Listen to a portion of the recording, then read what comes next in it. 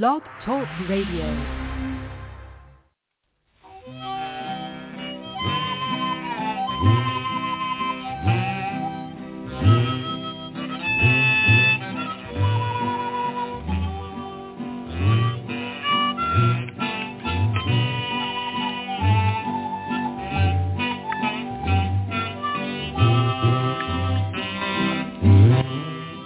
Welcome once again to the Lucky Mojo Hoodoo Rootwork Hour, brought to you by the Lucky Mojo Curio Company in Forestville, California, and online at luckymojo.com. I'm your announcer, Reverend James of folkconjure.com in North Carolina, and in just a moment, we'll be joined by our co-hosts, Catherine Ironwood of luckymojo.com in Forestville, California, and ConjureMan of ConjureManConsulting.com in Mission Viejo, California.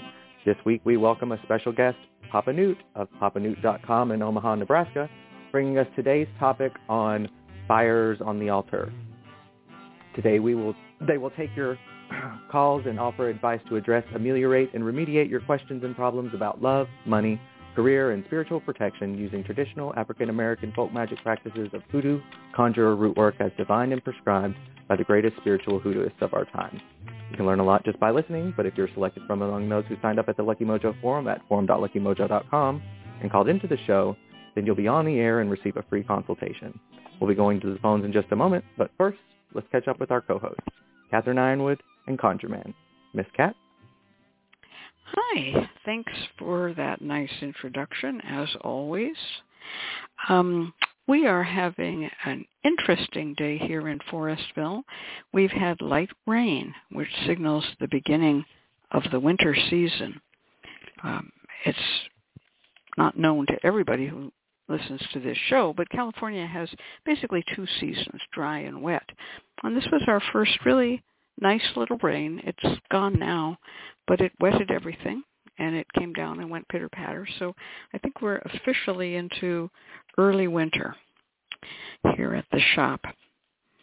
And the only other big news around here is our little bout of COVID that we all went through. Not all people got it, but the whole shop kind of got discombobulated as about half the people who work here got COVID and the other half did not. And that's over. We're all back to work. So things are looking good. We are hastily trying to download and fill orders, which of course we fell behind on. So all thanks particularly to Max, Bailey, and Percy, who never got COVID and kept everything running. And Max and Bailey are sisters and the daughters of Leslie, our former shop manager. All I can say is she trained them well, and they are doing very, very well. Trying to run the place with a skeleton crew. They just did great. So big shout-outs to them. Heidi is back on the job. Colleen is back on the job. Everyone is, back. Eileen is back, and so things are getting back on track in the shop. So that's our news for today. And I guess one other thing that's going on around here is I have been, for the 6th or 7th time this year, organizing my books. I always start it, but I don't always finish it. So book organization, take 6. And we hope it will. We hope this time we'll get somewhere. What made me really think about it was we do a Patreon stream. I do a Patreon stream with Nagashiva's help for my fabulous patrons. And about a year ago, I was doing a hypnotism bibliography, and I had gotten up to 6 parts of the hypnotism bibliography, and then I just sort of changed my emphasis to something else. And lo and behold, I found on my desk a whole stack of hypnotism books that I had not yet cataloged.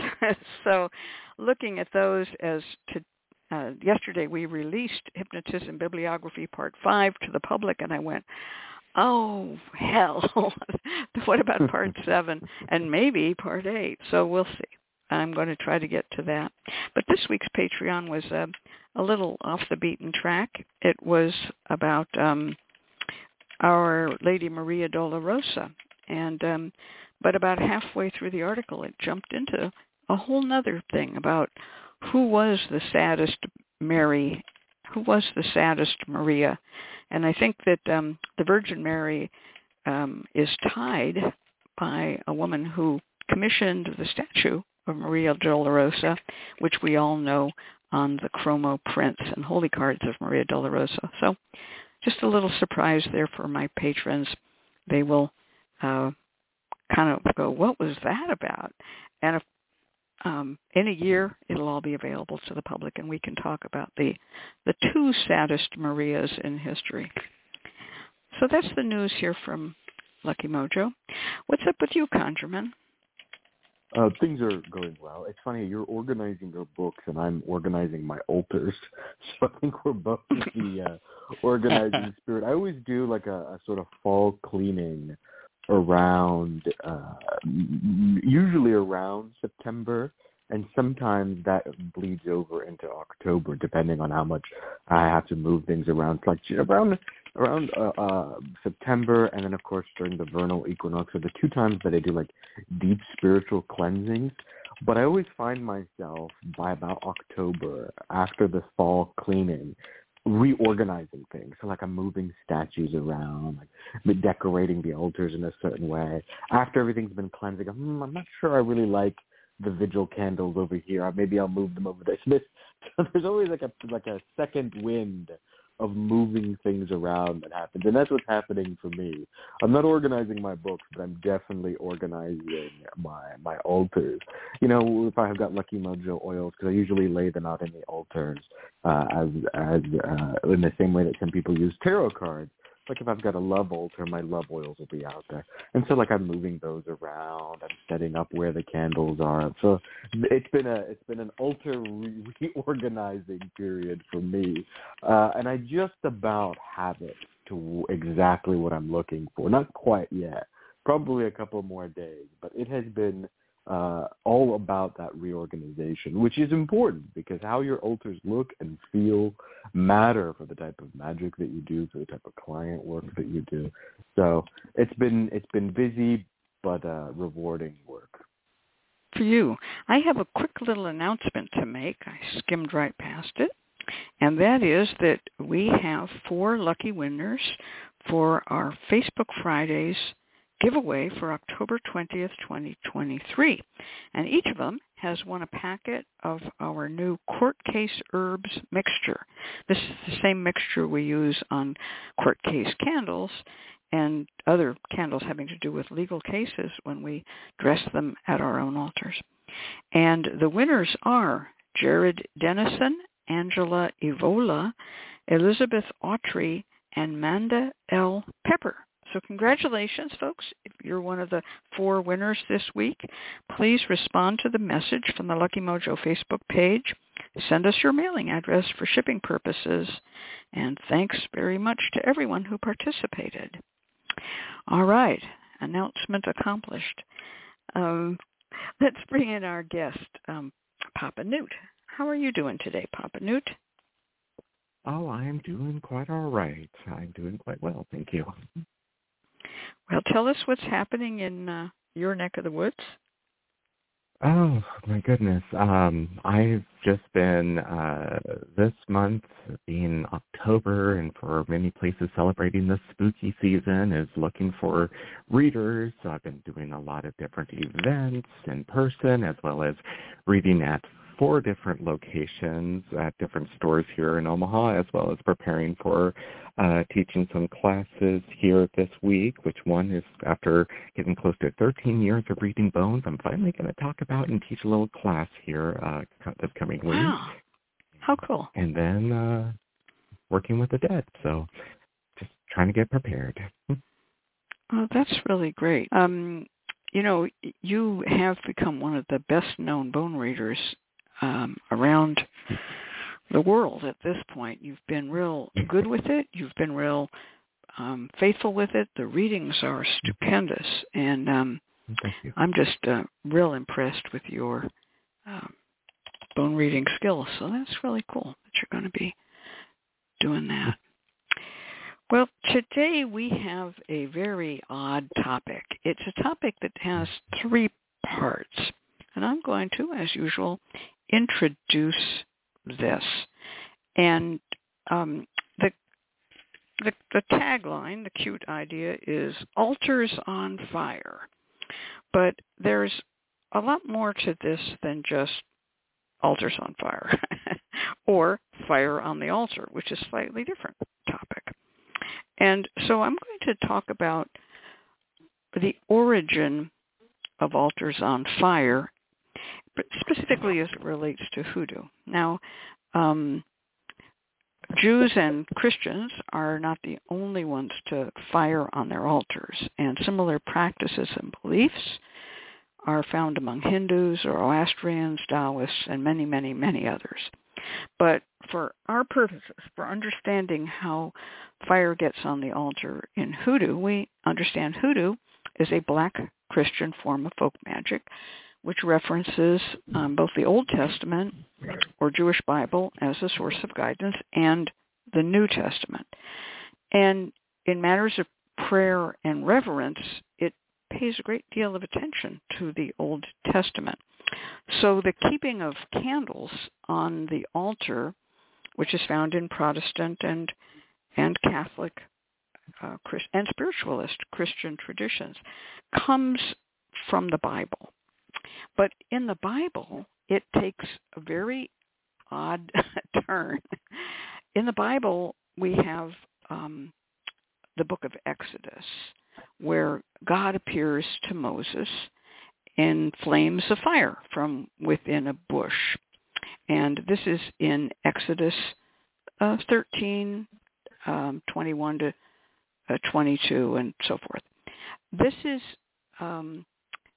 when Moses sees this burning bush and recognizes it's God, this becomes an ongoing symbol of Jehovah. And later, when Moses leads the Israelites, the flame follows as a pillar of fire by night and a cloud of smoke by day. And eventually, the Jews find a place to live, and they then start their own altar fire. And they have a priestly group, we'd almost call it a priestly caste.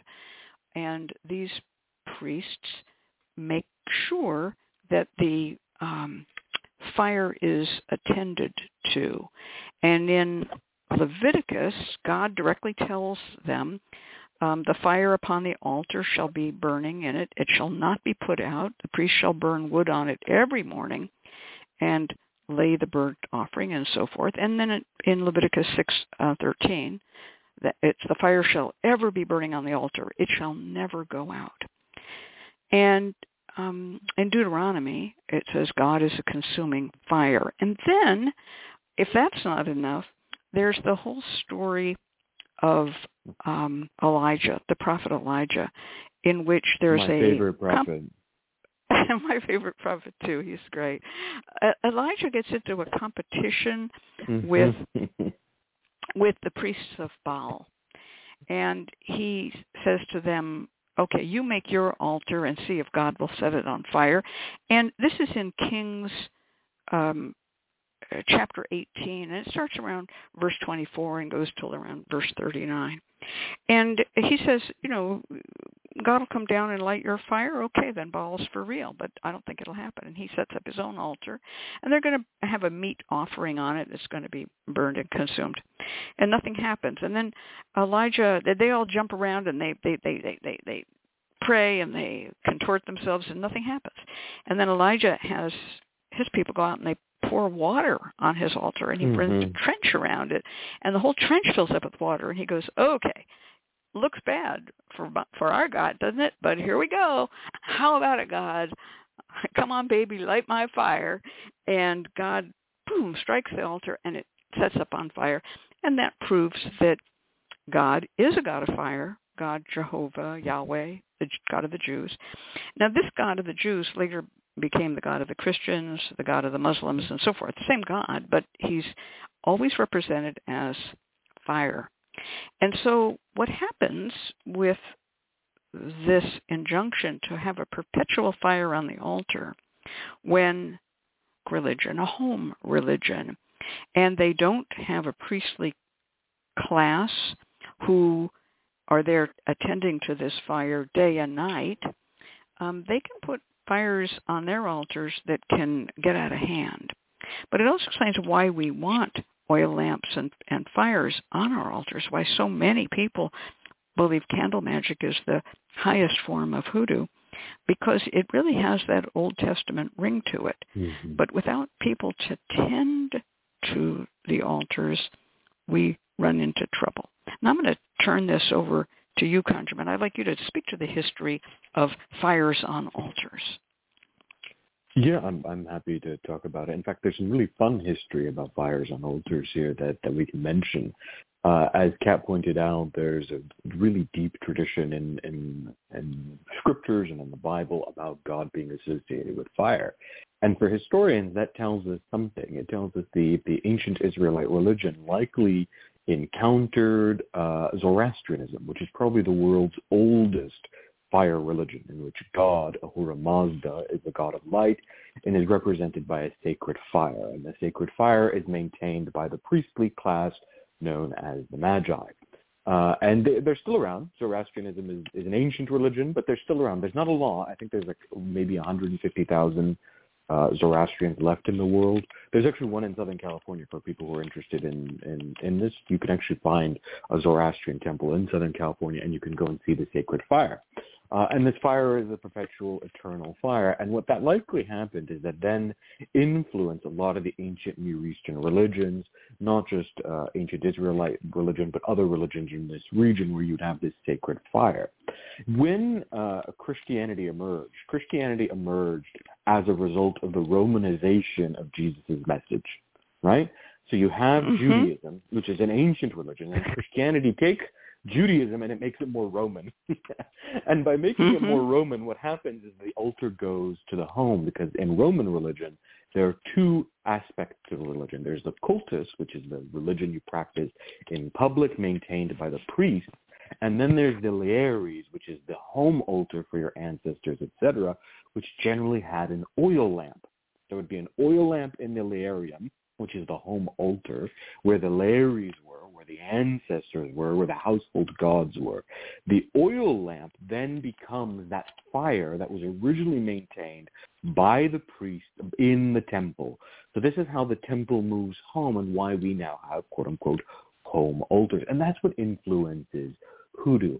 Where I grew up in Virginia, almost every single altar had some type of oil lamp, and this was just called the holy lamp. And in many ways, if you ask them, like I remember asking Mama Jay, the person who joined me, like, why do you have an oil lamp? And she goes, well, that's what the ancient Hebrews had. This is the fire of God. It's supposed to represent. It's like, even though she may not have been aware of this complicated history about Zoroastrianism and Romanization, all that stuff, there was very clearly an understanding that the fire was meant to represent God and God's influence.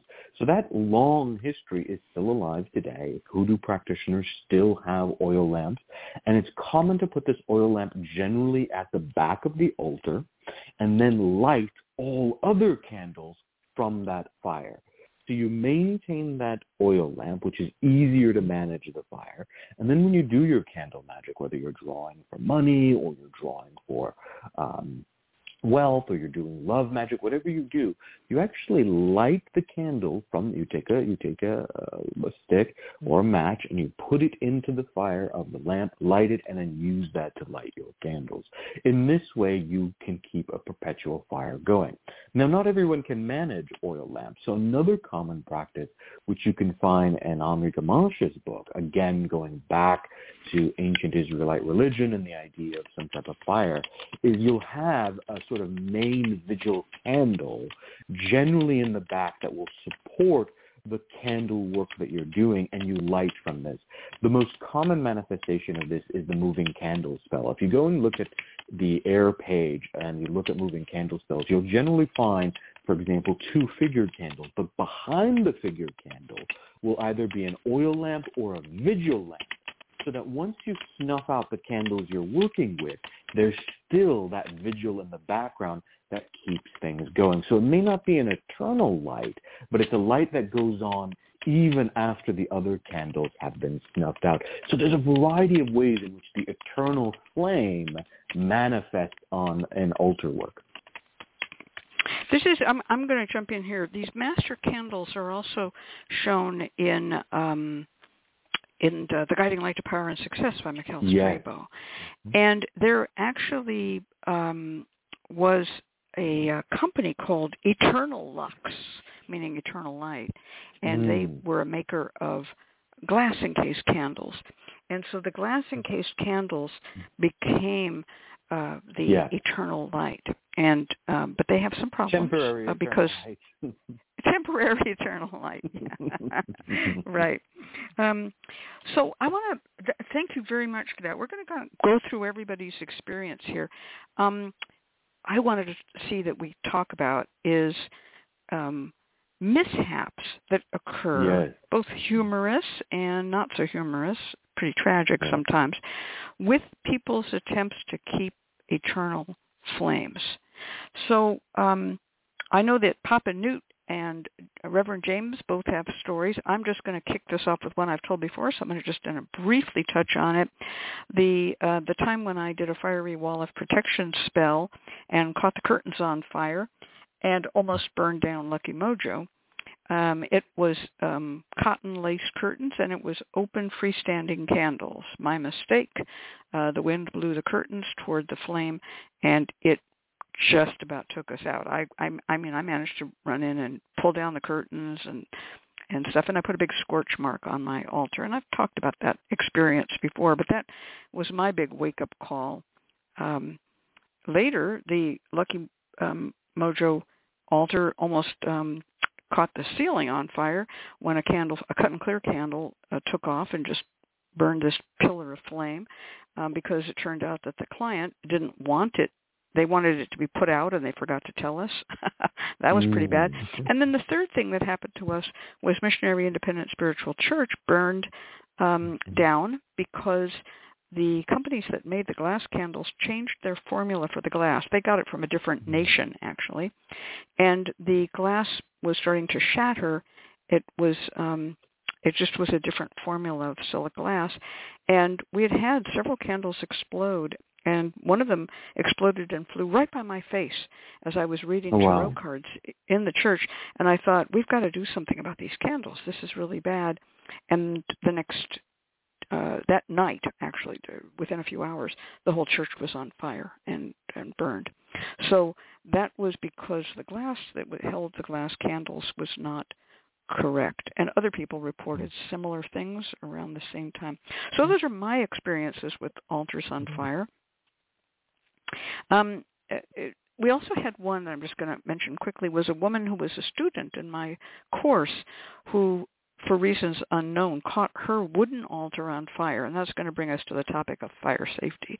She caught her wooden altar on fire. She just had a candle that she just sort of stuck it onto her wooden altar. When it burned down, the wick was still there. It set her altar on fire. And we got up a little care package for her, and everybody who was a student sent her replacements. All her altar had cupboards underneath it, and all her herbs burned, and everything was pretty much ruined, her oils and things. And but luckily she didn't die. Her house didn't burn down. So those are some of my stories. I'm going to pass this on to Papa Newt. Tell us what you know about altars on fire. Oh gosh, I'm just sitting here thinking of different experiences, and luckily I have not had any serious matters or any major fires. Knock on wood, of course. But I've done some works for people. Like one of them was a person who their son was in the wrong, and they harassed the girl that they were dating, and they went to court and all this stuff, and everything was settled, and then my client started to receive messages from the mother saying that they're going to pursue even further and all this stuff, and they were going, and they were a reader, and they were getting ready for a client, and they're like, I don't care what you do, just take care of this for me. And this is why I'm very cautious with the work I do. That gets a little bit heavy-handed. I was given the photo of the lawyer and the mother. I put down different powders and down on it. I slammed a brick, and luckily I was working on a concrete floor. And I got a little black candle going that was anointed with all types of oils, and then I got this mixture of one of the I'm trying to think of one of the colognes that I had pre-made with certain herbs and whatnot that I just splashed a little bit, and the whole thing caught on fire. Of course, it's an accelerant. Right. I'll tell you what. They while they were in that reading, they were receiving messages from that mother that previously said, "Oh, we're going to sue. We're going to pursue further." It's like, nope, never mind. That was one. Oh yeah, I did beat them with a licorice stick. That was fun. But and another one was a Blockbuster working, and this is where I've been blessed to have concrete floors where I was working, where I would have, where I knew it would be a little bit serious because I was doing a Blockbuster candle, working a red candle, had it anointed, and even was like, you know what, we're going to roll it in some of the Blockbuster incense powder, which does have saltpeter, because it was a situation that just needed that extra oomph. And of course, this is one of those things of which we'll get into safety matters to keep in mind and understand your products. Self-igniting incense has a little bit of saltpeter. That's what keeps it it keeps it going. And of course, you put that on a candle, a flame gets down to it, and even though some of that powder is going to get into the wax and will be nullified to a certain point, but there's some that are going to hit that heat and spark up, and that was fast. And I think that was a 6-inch or a jumbo candle that I was using that just went fast. And you have to be mindful of these things. Yeah. Reverend James also has a story to tell, but before we get to that, I want to just say the things that people add to candles that can most likely act as accelerants: saltpeter, sulfur, orange oil, uncut orange oil, lemon oil, bergamot oil. Those are all really accelerants. And of course, alcohol-based perfumes. So just be careful of those things. Okay, so Reverend James, tell us your story. So actually I have two, and they're rather quick. But the first one is I was working for a man that had some mental instability. He was aware of it. He was getting, therapy for it. And he came to me to see if there was some head work that I could do for him to help, release some of these negative emotions and to, start thinking a little bit more clearly. So I lit a skull candle and prayed over it with various herbs and cleansing things and clarity oils and such. And my husband, my partner, Reverend Art, was downstairs, and I was upstairs, and downstairs was where we had the altar and where it was burning. And the next thing I know, he's screaming that the altar is on fire, and then suddenly the smoke alarm starts going off. So I run downstairs, I almost break my ankle, and once I get down there, the flames were just 3-4 feet high, almost hitting the bottom of the floor from the upstairs. So I run back upstairs to grab a bunch of baking soda to quell this because I knew water wasn't going to do it. So I threw all of that on there, and then it just let up this huge smoke, but it put it out. Everything was fine except for the table that it was on. It got pretty scorched. The second one is more recent. And this is the only other time I've had something like this happen, is there was a lady that came to me for a fiery wall of protection spell on a lover. And we set everything up, and I personally like to use 7 angels around as the candle, as the guardians. the protectors, and they're resin. So as this was burning, got about 3/4 of the way through, and again, I'm upstairs, Art's downstairs, and he screams up, "Your altar's on fire." So again, I run downstairs, and I run over to the altar, and it's not that bad this time, not 3-4 feet high, but it's just a little bitty fire on the edge of a wing of one of my resin statues. And it turned out that one was related to God's love and things like that, and I kind of took that as a, maybe this isn't the person you should be worrying about. Maybe you don't need to, stick your nose in this area. That's interesting, because in those fiery wall spells, you have a lot of flames on your altar. Obviously, there's going to be a bunch of them, but you had those resin statues. That's a new one on me, having a resin statue catch on fire. Wow, that must have been scary as hell. It was, and I was rather upset, but luckily I have 2 sets, so it's okay. Yeah. Okay. Wow. So, these types of things, we can joke about them. But at the time, they're not always as funny. Yeah. Well, they're scary, and there's a lot of difficulties in talking about people actually being killed in these ways. Certainly. Yeah. I'm going to start with one story that I know happened here locally. It was in our local newspaper.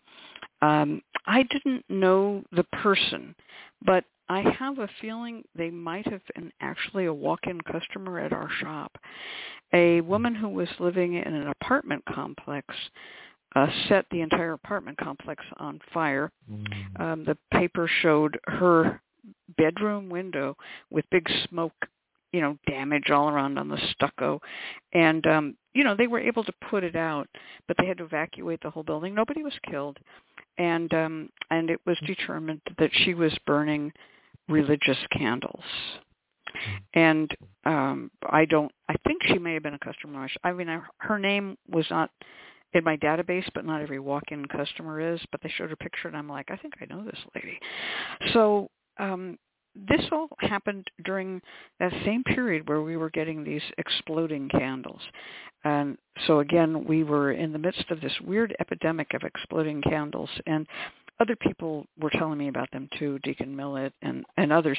Not every candle would explode, but to have any exploding candles is like, unacceptable. So that woman got off easy. They made fun of her in social media for, oh yeah, you're burning candles and you burnt your apartment down, But it was a sign, again, that you cannot leave candles unattended, even if they are glass candles. You should have a smoke detector. You should have there's some powder, like baking powder, sand. There are also these blankets that are like, I don't know, kind of asbestos-y blankets. I don't know what, you can buy them online that you can throw over grease fires.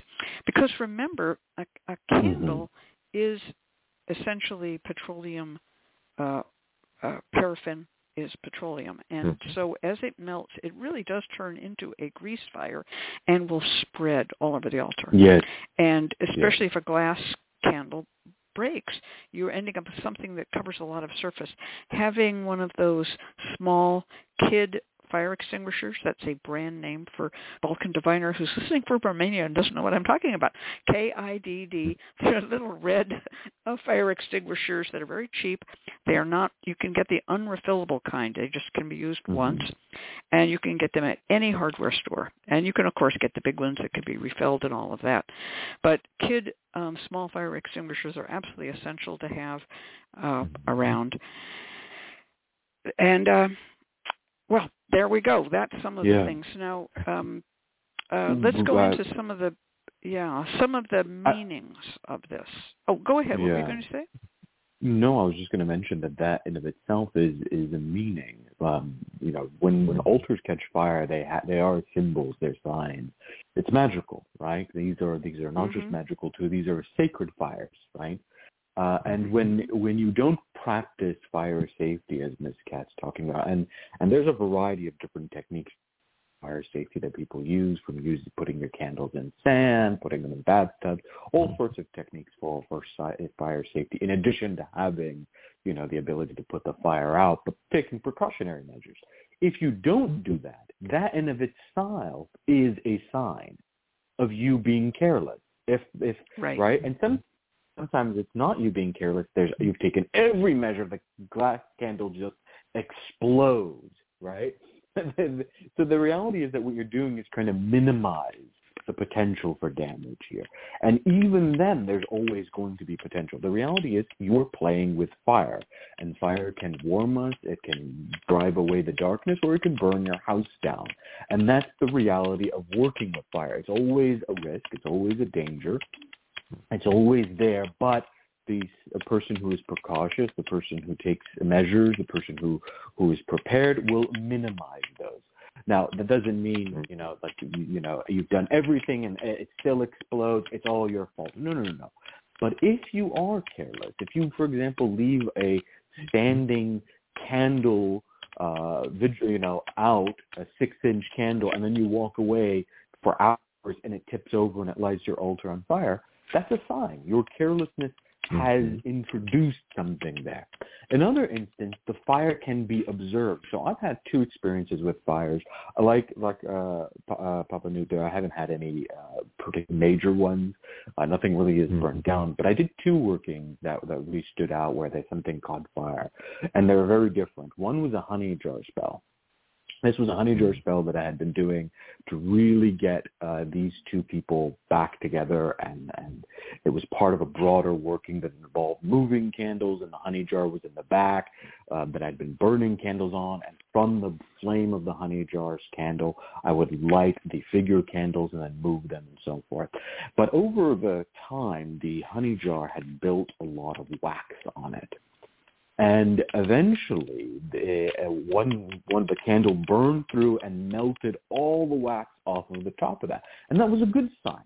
And we saw that manifest in the relationship. There was a breakthrough. Communication was restored. The 2 were talking again. In other words, the burning away of the wax was positive. But then as we kept burning candles, we repeated the spell, the wax built up again. The next time it burnt down, it lit the entire honey jar on fire.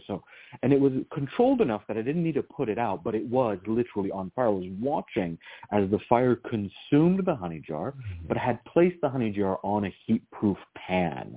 So the fire was contained within it. And you could almost see the honey start to bubble. Not fully bubble, but you could see that it was warming up. And that was a sign that maybe this relationship was a little too hot. There was a lot of things going on. And it turned out that the relationship was actually quite toxic. So there was a breakthrough. Communication happened. They got back together. But the honey jar being set on fire was not a good sign. And it became an omen of what was to come. And in that instance, the 2 did have a very fiery breakup later on. The other time that I had a fire was an inflammatory confusion skull candle. As anyone who's listened to the radio show or has attended the Hoodoo Heritage Festival knows, I am a fan of skull candles. In this instance, the skull candle had been ringed with sachet powders of inflammatory confusion. And again, it was placed in a sort of heat-proof area. And as the candle burns down, and skull candles burn with a lot of wax. So there's always some paraffin left over that can spark, that can splatter, that can really kind of be a pain in the ass. And so you have to maintain it. You have to really watch it and work it. In this instance, despite me watching and working it, at the last minute, it actually caught the sachet fires and the herbs that had been sprinkled around it in a ring caught fire. And so the entire pan, the sort of cookie sheet that was on, and then there was sand underneath, so it was it wouldn't burn the table. It caught fire. It was a big fire, and the paraffin was sort of splattering. When it finally went out, there was wax all over my wall. It was never big enough to burn the actual altars themselves or the wall, but it was enough that it caught the actual plate on fire. And in that instant, that person had a complete and total mental breakdown, just complete public meltdown. So you can see how fires themselves can be omens of things to come. They can also manifest as resistance. If you're burning a candle of influence and it burns your altar down, that person is protected. That person is fighting back. If you're doing a love spell on someone, you're like, come to me, love me, and your entire altar is set ablaze, that person is fighting and fussing with you at the spiritual level and resisting. So fires are meaningful. Yeah, those are good. I'm going to bring in some things that Dr. Sweets mentioned. And I want to thank you, Dr. Sweets. Dr. Sweet says you can burn candles in a fireplace if you have one. You are limited by space, but it's a fire-rated box with a chimney. Very good idea. I've done that for years. Or you can use an iron bathtub. These are cast iron bathtubs. Don't use a fiberglass bathtub that you think is cast iron. Knock on it, and if it is cast iron, you'll know. So that's really important. And another one that I'd like to say is no honey jars with plastic lids. The plastic lids will melt and catch fire, and that's burning plastic, which is really toxic. And so that's a really, really bad one. And then we also have the idea of the fireproof container. So one of the things that a lot of people used to tell me was so perfect, and that's what I should do back in my younger days. This goes back to the 60s and 70s. People would say, put your candle, this would be a glass candle when they were just coming into popularity, put your glass candle in a stainless steel mixing bowl and have 2 inches of water in the bottom. And then if it breaks, it'll just go into the water. That's not right. And I knew it wasn't right because I knew already how to cut a bottle by wrapping kerosene-soaked string around it and plunging it, and setting on fire and plunging it into water. The shock of the water being cold sets the glass to crack right along the line. And so the water line will be where when the candle burns down to the water line, that shock of that cold water will just cause it to break right then. So you're setting yourself up for failure and possible disaster if you put a glass encased candle in a bowl full of water. You should use something that will absorb heat. And the two best things are sand, and I find aquarium sand, or salt. And in the spiritualist churches in my young days, they used sheet cake pans. These are they're large, but they're for making a sheet cake, but they have a side on them. And that was filled with salt. And you would then take your little vigil candles or your little altar lights, little 4-inch candles or whatever, and plunge them down into the salt. And that works just fine. However, I knew somebody who said, I tried what you said, but I couldn't remember if it was sugar or salt. And all the sugar melted and it was stinky. Right. It wasn't supposed to be sugar. It was supposed to be salt. Two white things, not the same. So if you got completely confused, just use aquarium sand. And those are heat proof. And you can also, in my opinion, it's a very good idea to keep whatever heat proof thing you have with a little air under it, not touching the altar. So don't just put a pan of sand or anything directly on an altar unless you have very thick sand in the pan. Or you can take 3 pebbles and put them underneath the pan. And the reason I say 3, and this is so important for people who are not into physics or topography, any 3 things will make a flat plane between them. Any 4 things may not, which is why chairs and tables are sometimes wobbly. And so you just need 3 pebbles. And even if it's at a slight slant, it'll be a flat plane and it'll be secure and solid. Just saying, that's basic physics. So those little pebbles are really easy to use, and you can get pebbles at the river, at the beach, at Michael's Crafts. It's just pebbles, 3 pebbles. Okay. Okay, who's next? Speak up. Well, those are great things to have. The keeping in mind, even just taking into consideration not only the physical knowledge of fire itself, but even the spiritual knowledge of fire itself, and understanding the basic nature. Just having some of those and common sense is very helpful when we are working with candles or we're working with forms of fire for various work. I do like working with cast irons. I'm blessed to have a fireplace that I could light candles, but it's only for local clients because I can't open it up to the wide world. I don't have that much space to do this safely. But just keeping these things in mind. There is also. Oh my goodness, I am losing my train of thought. That'll come back to me. James, what do you have?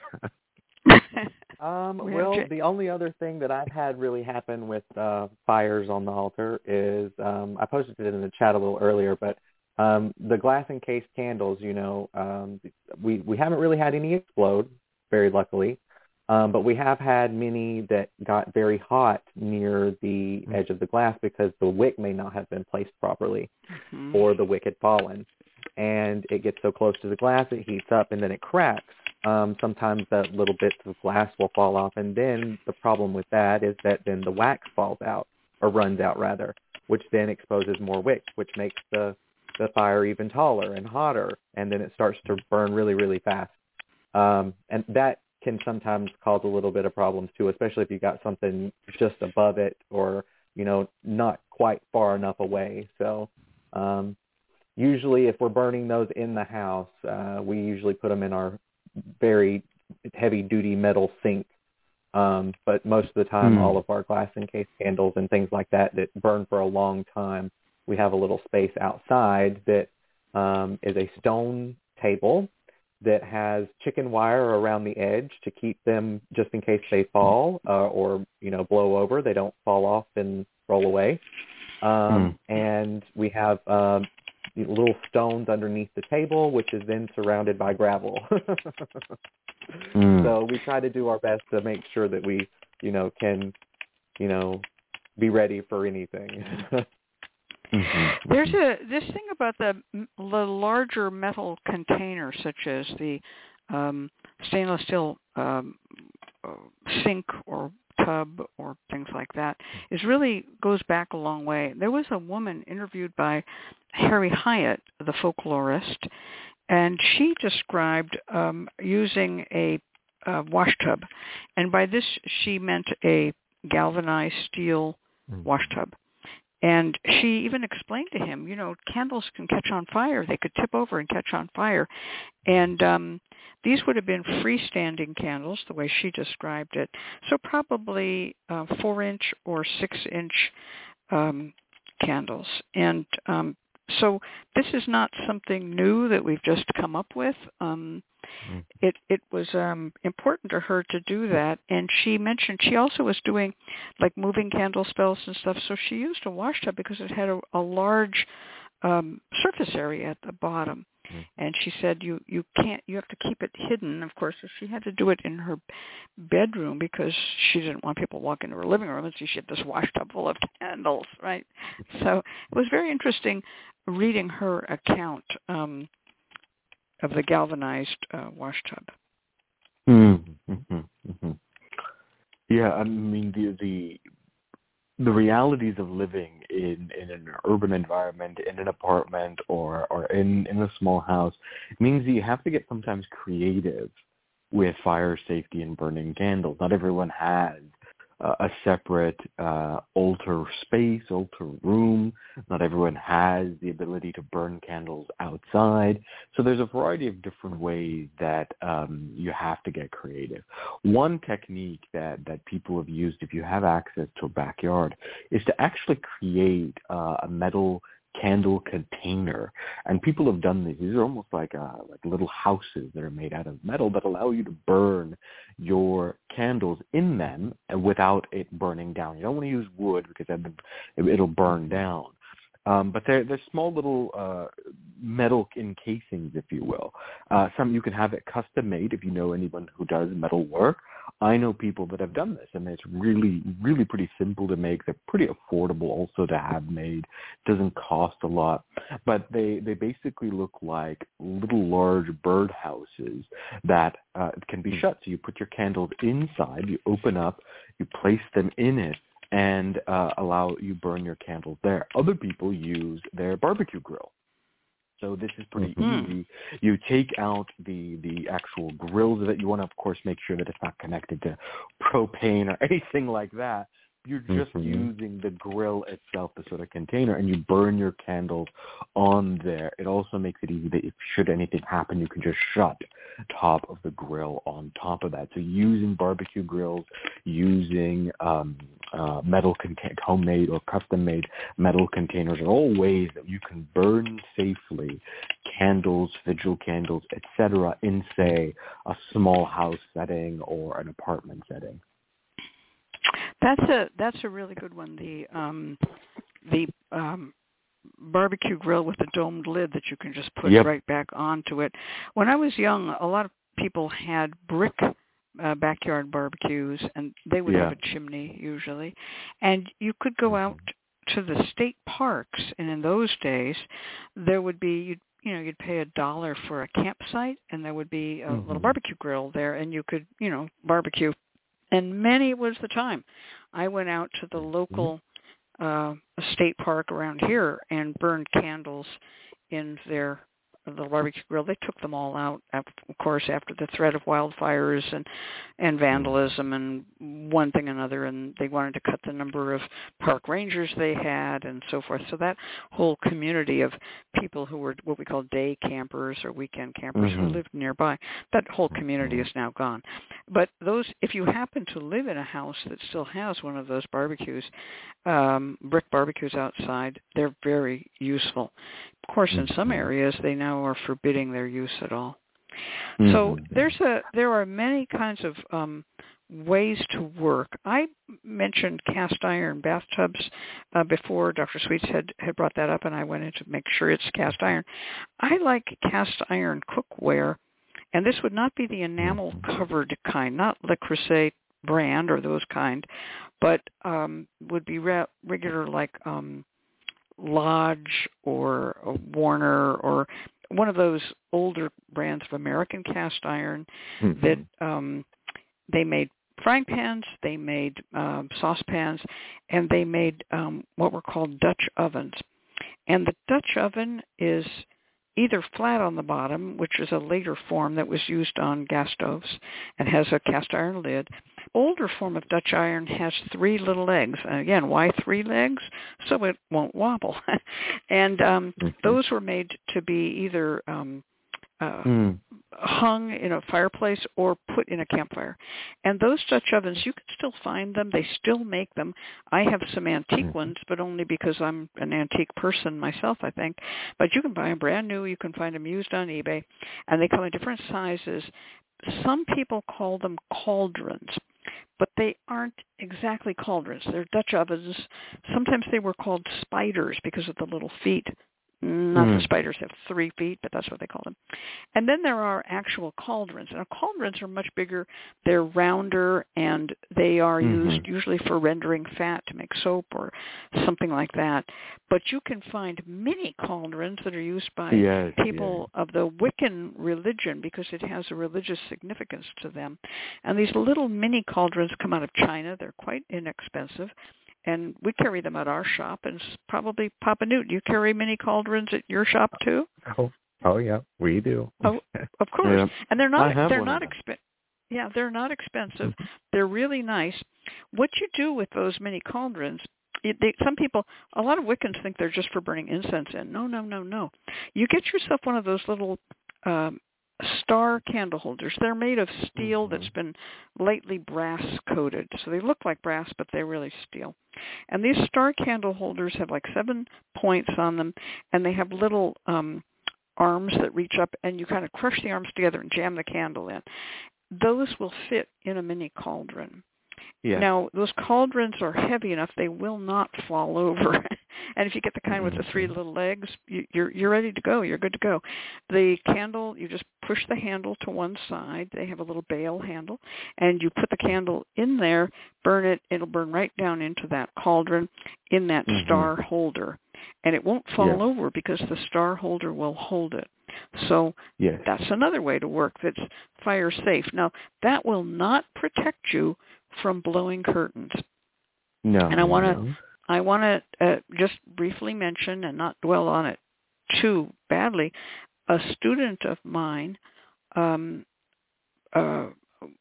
who had started her own candle service ministry in her house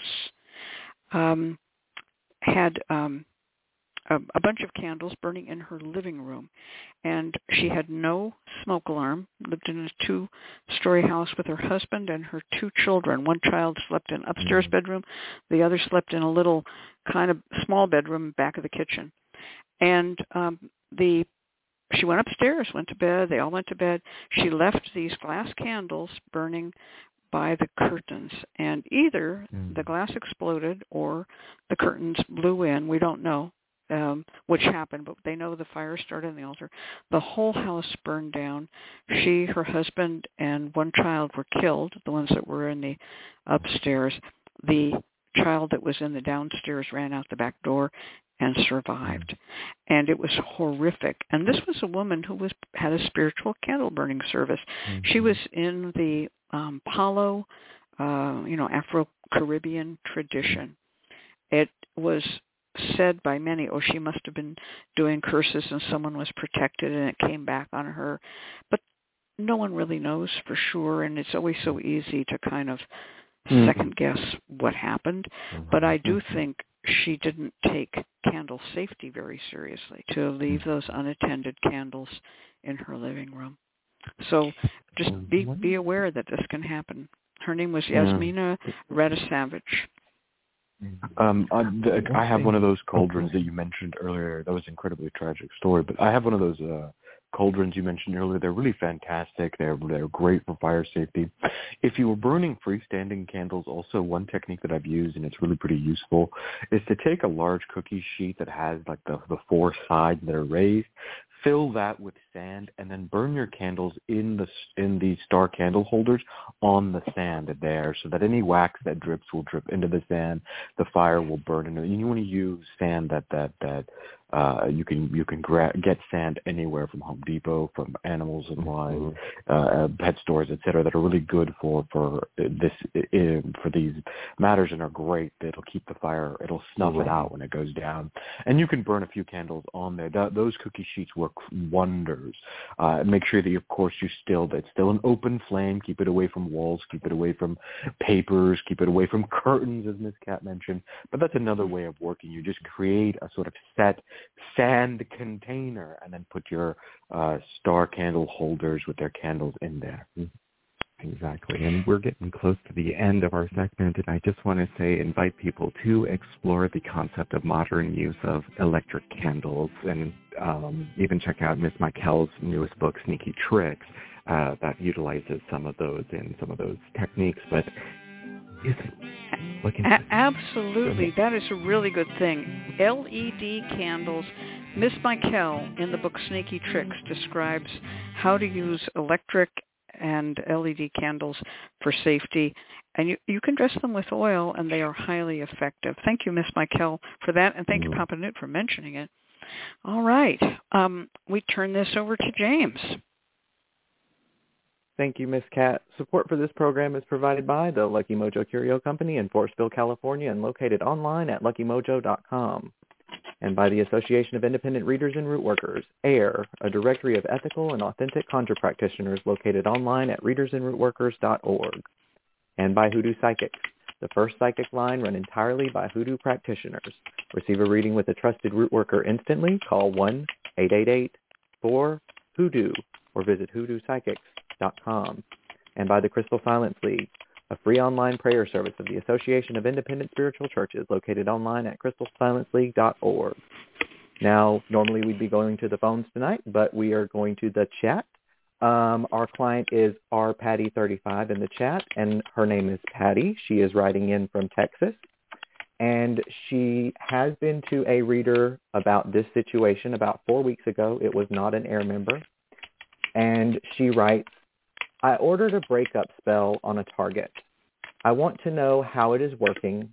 Can this couple be separated? Will they live happily?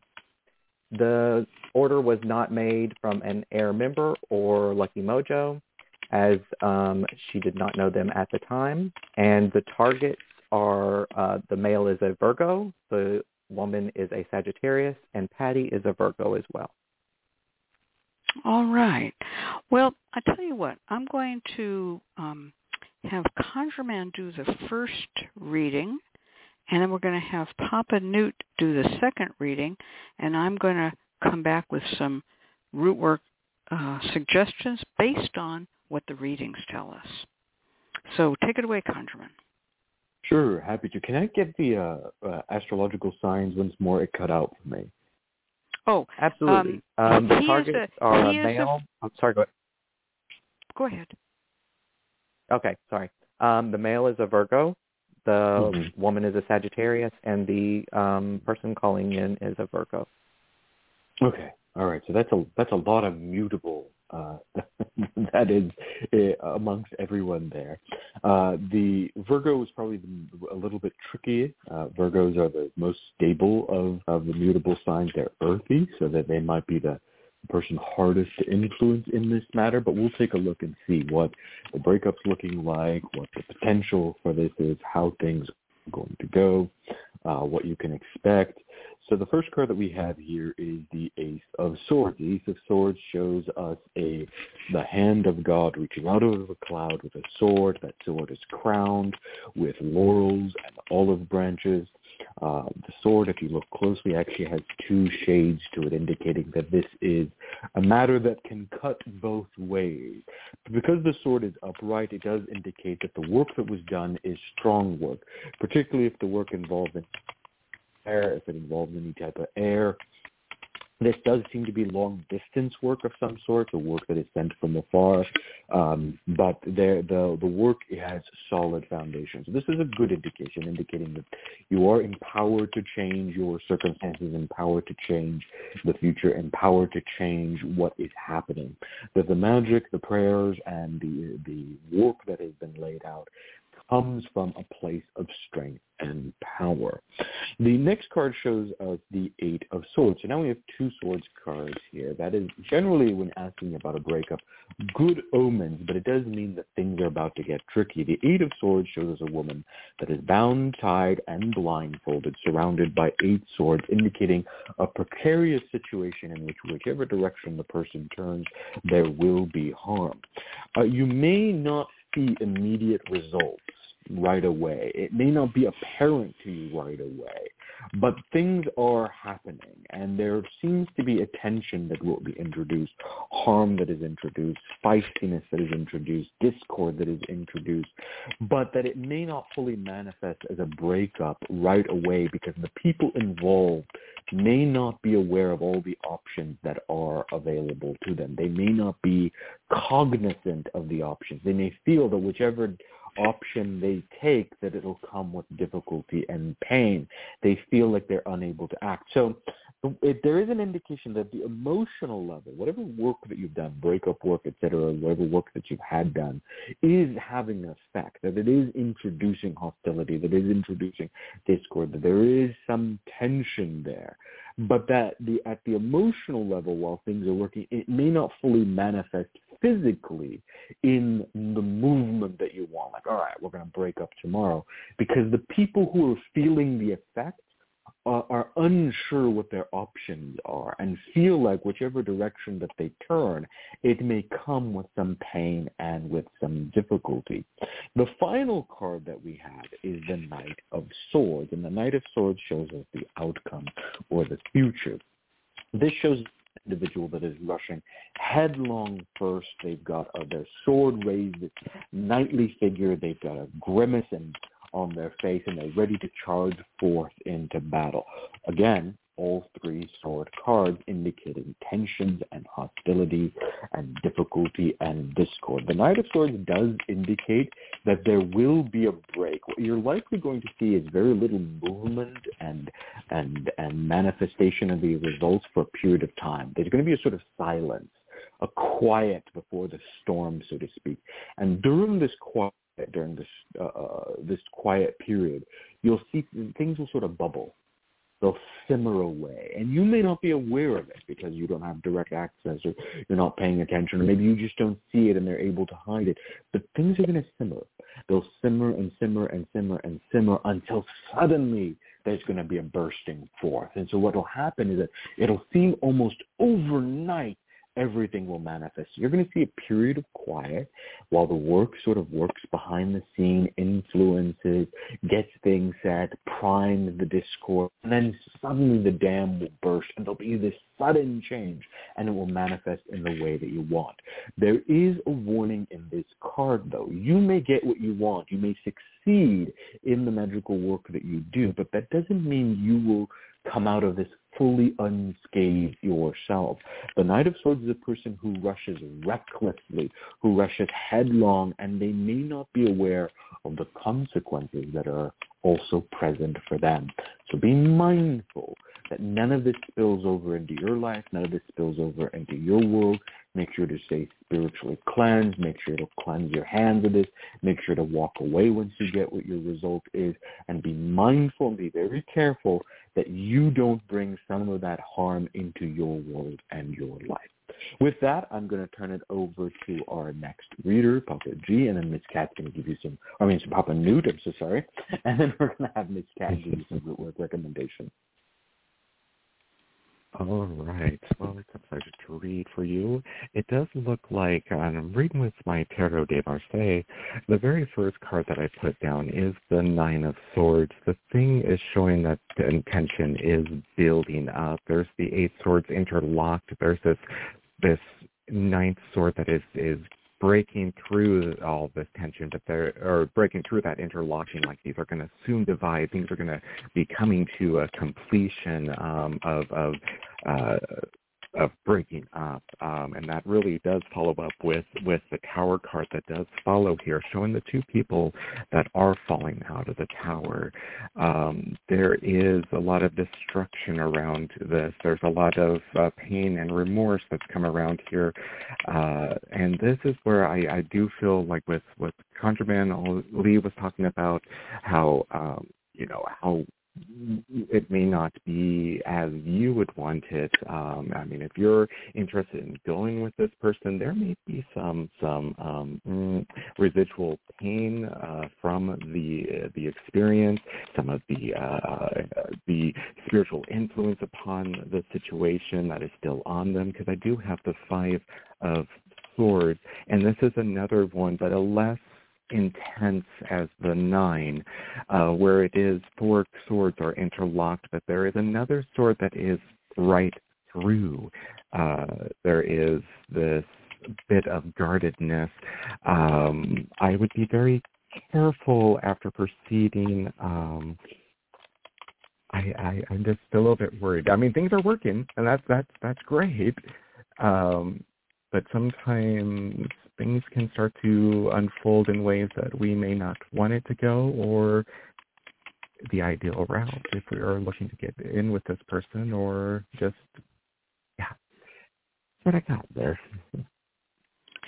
All right. Well, I'm going to do some root work based on this. One of the first things I noticed is we got a lot of swords cards. These were two different forms of tarot. One was the Rider-Waite-Smith and the other was the Tarot de Marseille. And they do read a little differently, but they both had some problems. So I'm going to just start by saying that Ace of Swords, which can cut both ways, shows a victory, but over rocky territory. The victory may not be worth it, the land that is fought for. If you want this person to break up with another person so that you can have them, that may not come to pass. You may break them up, but it may not come to pass. The the woman tied and bound and blindfolded says to me that you may not see this very clearly, but it also tells me that there may be something else to do here, and that other than cursing. And that might be some doll work, because the woman tied and bound always reminds me of a doll baby. And then we have the Knight of Swords, which says that you may be careless in what you ask for. And Newt got the Eight of Swords, the Nine of Swords, the Tower, and the Five of Swords. I'm just going to say this work may work, but it will not work to your benefit. So I would like to, not to chastise you or to criticize you for making this choice to break them up, but I would, if it were me and I had all of those cards against me, I would do something to relax my mind and pull back from this kind of work. I would say a prayer, leave it in God's hands. I say prayer because swords are air and air is prayer. To leave it in God's hands and to take a bath with some clarity oil or clarity bath crystals. Because of the blindfolded woman, that's a significator that there is some lack of clarity, lack of insight. And I would do a clarity bath and ask for a road opening. Use maybe some road opener along with the clarity in the bath, and ask for a road opening to open your way to something new and different. Close the path. So rather than say, let's get this person to be with you, I don't think that's going to happen. And I think that you need to just consider, let it be. They will have difficulty. The Tower says they're not going to stay together for the rest of their lives by any means. It's people jumping out of a burning tower. It's not a good card at all. But I'd like to see some card that shows you in a good place, and I don't see one. That's the problem. Don't let your desire for revenge or your feeling that you can take the place of God's judgment lead you down a path that will lead to obsession. So cleanse with clarity and road opener, and bathe. Clean your house maybe with some Chinese wash, just very simple things like that. And then I want you just to take a moment and think, what makes me happy? What do I want to be happy? And not counting them or their lives, just what you want. Write down a plan for your happiness, and then call back. When you've done that, call us back and say, I would like to know what kind of good things coming my way. Now, you might already know. You might want love. Then you can add a love bath to your other two baths as a separate bath. But I think right now you need to clear the deck, so to speak, and cleanse yourself. Cleanse the house with Chinese wash. Cleanse yourself with some clarity and some road opener, and be prepared to move on to the next stage of your life. I know this sounds a bit cold, and I've been accused of being a very dry Rootwork prescriber, because sometimes I just see this isn't going to produce the result you wanted. It will produce the result you wanted, but it won't be the result you really secretly wanted. I think, does that make sense? I hope it does. And in I the think chat, the person explained that they didn't want him back. Oh, they don't want the person back. You just want to do revenge? Okay. Thank you. Well, if you don't want him back, you just want revenge, then you have to ask, does God tell you that this is a good thing to do? The Tower says they will break up. That's for sure. But I'm also feeling that you, having done this, are now going to be under some indictment yourself, and be, you have to sort of stand before God's judgment, and we don't just do things for revenge. So I would do some clarity work, think about your own life, and think about a road opener for you, and walk forward into your own future. Let it be, they will break up. I think that's kind of, yeah. And Papa Newt says, remember, so many swords, they are double-edged. And I think that Conjurman says something like that, too. Mm-hmm. Our Patty now says, I want to save the girl. He is not a good person. Well, he is the use and throw kind of guy. Then you've created the wrong spell. The spell you created was to break them up. The spell you should have created was to kill him and save her. What you've done is sort of meddled into something and created a very difficult situation. I don't think that breaking people up should be undertaken unless that's actually what you want. If you want to save her, then you don't break them up. You want her to have strength and courage. You want her to have protection.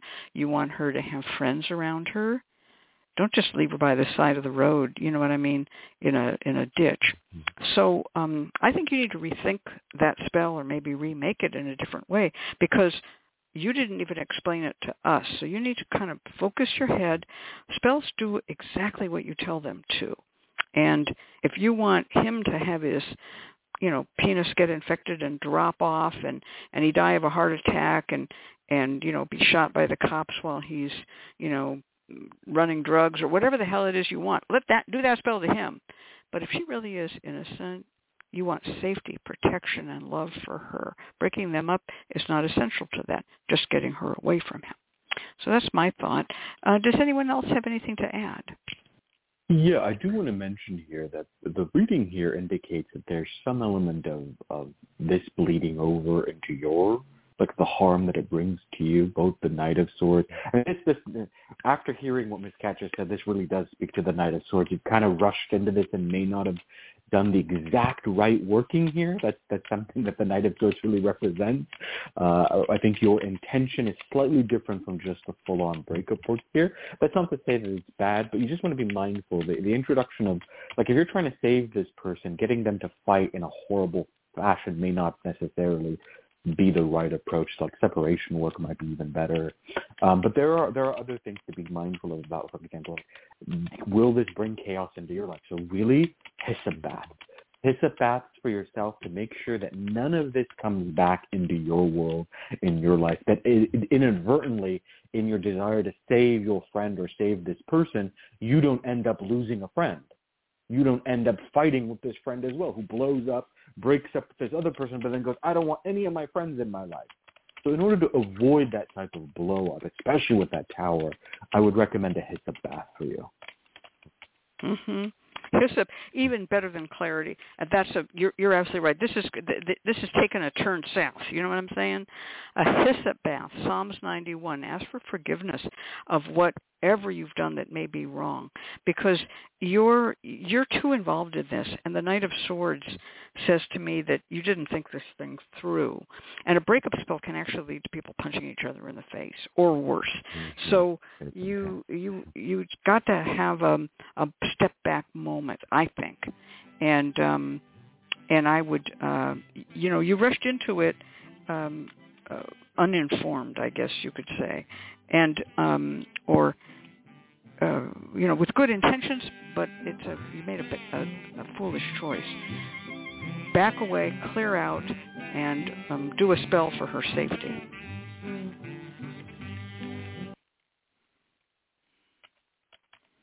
All right. And now we have our network identification. LMC. You're listening to the LMC Radio Network, broadcasting out of Forestville, California, on the World Wide Web at LuckyMojo.com.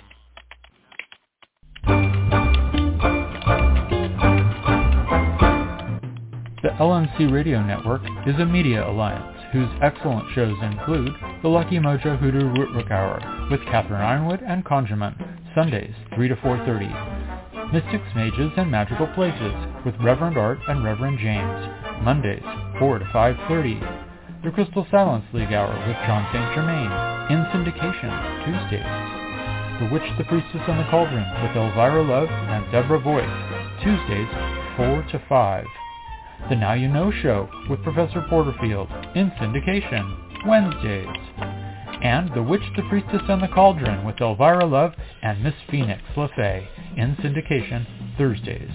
All times Pacific, add 3 hours for Eastern, sponsored by the Lucky Mojo Curio Company in Forestville, California, and online at luckymojo.com.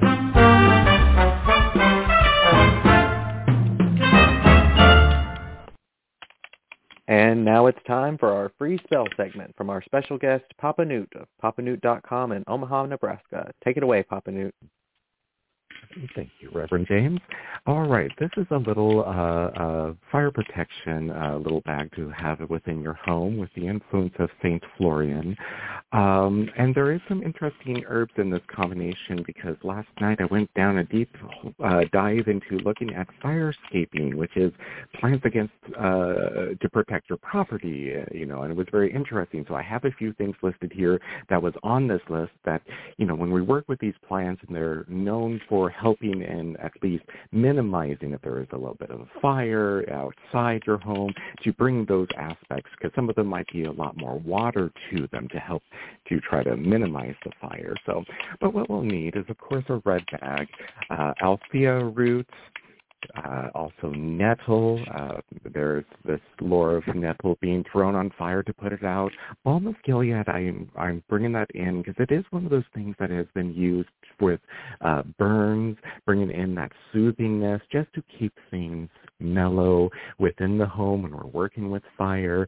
Master of the Woods, just for that empowerment. But that's also one that was also on this list when I went down the sweet woodruff as a plant to when you're firescaping your property, your landscaping was an interesting one, as well as hops, angelica, the influence of the angels like Archangel Michael, at least 9 grains of paradise, which is protection, and holly is protection of the home. Now, 3 white 4-inch candles or electronic candles, one red 4-inch candle or 1 red electric candle if you can get that, and name it just St. Florian protection oil or even Archangel Michael oil. On a square of paper, like a little square of paper, I do want you to write the Seder square on one side.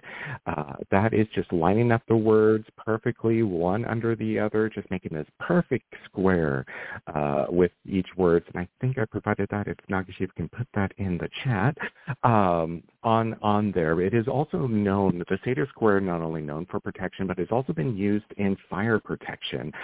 There is some back, 1700s, where some fire brigades would have like this on certain like wooden discs or silver discs tossed in fire and such. But on the back, Psalms 149 is something I want you to write on the back, and this is another psalm that is said to help with fire accidents and such. This, I do want you to then anoint the 4 corners of this paper with your oil of choice. Place it into the paper, into the bag with the items above of each herb. And this is something to spend the time focusing on the nature of these herbs and plants and talking to them, of course, bringing them forth. There are some of those like hops that are one of those things that said, hey, it's helpful in firescaping to help with fires. Conjure forth that aspect of that herb into this. But you want to put this into a bag, lay down a plate in front of a prayer card of St. Florian, put the bag in the center of the plate, and put a glass bowl on top. Around this, in a triangle, you want to put the white candles and then the red candle on top. Doesn't matter if it is actual candles or the light of the LED candles. It is the idea of all these flames are around, surrounding this, but it's not getting to this bag. It is to depict what you are doing to bring protection upon this home. While there might be fire here, it won't spread. It won't go anywhere. And while you're doing this, call upon the influence of Saint Florian. patron saint of firefighters, to lay his hand upon this work, to empower the items within this bag to protect your home from destructive forces of fire. And you can say, like, oh, gracious St. Florian, patron saint of firefighters, we humbly ask you for your intercession to protect our homes and families from the destruction force of fire. May you guard us against this danger, and through your great power, help those who bravely risk their lives in performance of their duty. In times of need, may they be respectful and honorable, obedient to your guidance, and thus fortified by virtue. Grant us the grace and to prepare for your own summons to thy tribunal of justice, that we may remain steadfast in our faith and never be separated from your mercy. We ask this through your intercession, St. Florian. Pray for us. Amen. And then you can take this bag and place it above the main door of your home or within the hearth of your home. And you can anoint and feed this bag periodically with the oil of your choice, be it the protection or Archangel Michael oil. That's what I have. Oh, wow. That brings back a memory from the past, which you and I and Conjurman may have shared. We may have talked about this prayer to St. Florian before, and I may have mentioned before that St. Florian Hilf is the German, St. Florian Help, and that there is a song about this by a guy named Ulrich Berner. Funny that his name is Berner. But it means someone from Bern, Switzerland, not Berner. Yeah, I know, funny. And the URL for the picture is very, very long, but I put it through, and it should get you to it. It's at archive.org, and you'll see there's this 78 RPM record on the Telefunken label. And it's a song called St. Florian Hilf. Just had to mention that. This is very, very cool. I love the idea that you can do spiritual work to protect from some of the consequences of doing spiritual work. Right? The dangers of fire. I love this particular working, and your work with saints is just second to none. Well, so I did a variation. No, go ahead. I just have to ask, do you remember this song being mentioned by us before on an old radio show? Yes, I'm looking at the picture now, and I. Yeah, okay, been there, done that. St. Florian hat geholfen. I mean, St. Florian has helped. Beautiful.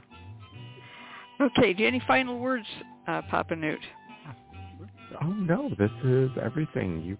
This has been a wonderful show. Thank you for having me. Okay, well, we're going to go to our final announcements with Reverend James, and then we'll all come back and say goodbye, each in our own and several ways. So take it away, Papa, Reverend James. Thank you, Miss Cat and Conjurman, and thank you, Papa Newt of papanewt.com in Omaha, Nebraska, for being our guest this week. We invite you to join us next week when, from the Association of Independent Readers and Rootworkers, we will have Mama E of ConjureDoctor.com in Los Angeles, California, bringing us the topic of Autumn, a time of change. Once again, we've come to the end of another Lucky Mojo Hoodoo Rootwork Hour brought to you by the Lucky Mojo Curio Company in Forestville, California. You can find Miss Cat via the Lucky Mojo forum at forum.luckymojo.com and Conjureman at conjuremanconsulting.com in Mission Viejo, California. I'm your announcer, Reverend James, joining you from folkconjure.com in North Carolina. The Lucky Mojo Hoodoo Rootwork Hour can be heard every week live on Blog Talk Radio at 3 p.m. Pacific, 6 p.m. Eastern Time, and the shows are available in archive via luckymojo.com/radioshow.html. For all of us at Lucky Mojo, I'd like to thank you for being here and invite you to tune in once again next week at this same time when you will hear the familiar strains of the Memphis Jug Band playing the Jug Band Waltz. Thanks, everybody. Goodbye. Good night, and thank you, Reverend James, for being part of our panel today. That was fun and unusual, and I enjoyed it greatly. Yeah. So, folks, Conjurman and I did not discuss politics today, and I don't think we're going to. So we're just going to say we hope everybody is safe and that peace breaks out all over. Let's just pray for peace. And there's not much. Enough. Yeah, right. And things are rough out there, so take good care of yourself. Take good care of the ones you love. Don't follow leaders. Watch your parking meters, right? Don't fall for the authoritarian male leaders who want to bind people to them into wars and politics. Just take it easy. Think about what's best for you and your family. Make friends with everyone you can. Right, ConjureMan? That is really, really fantastic advice. Yeah. All right. Good night, all. Good night, everyone. Good night. Peace out. Night.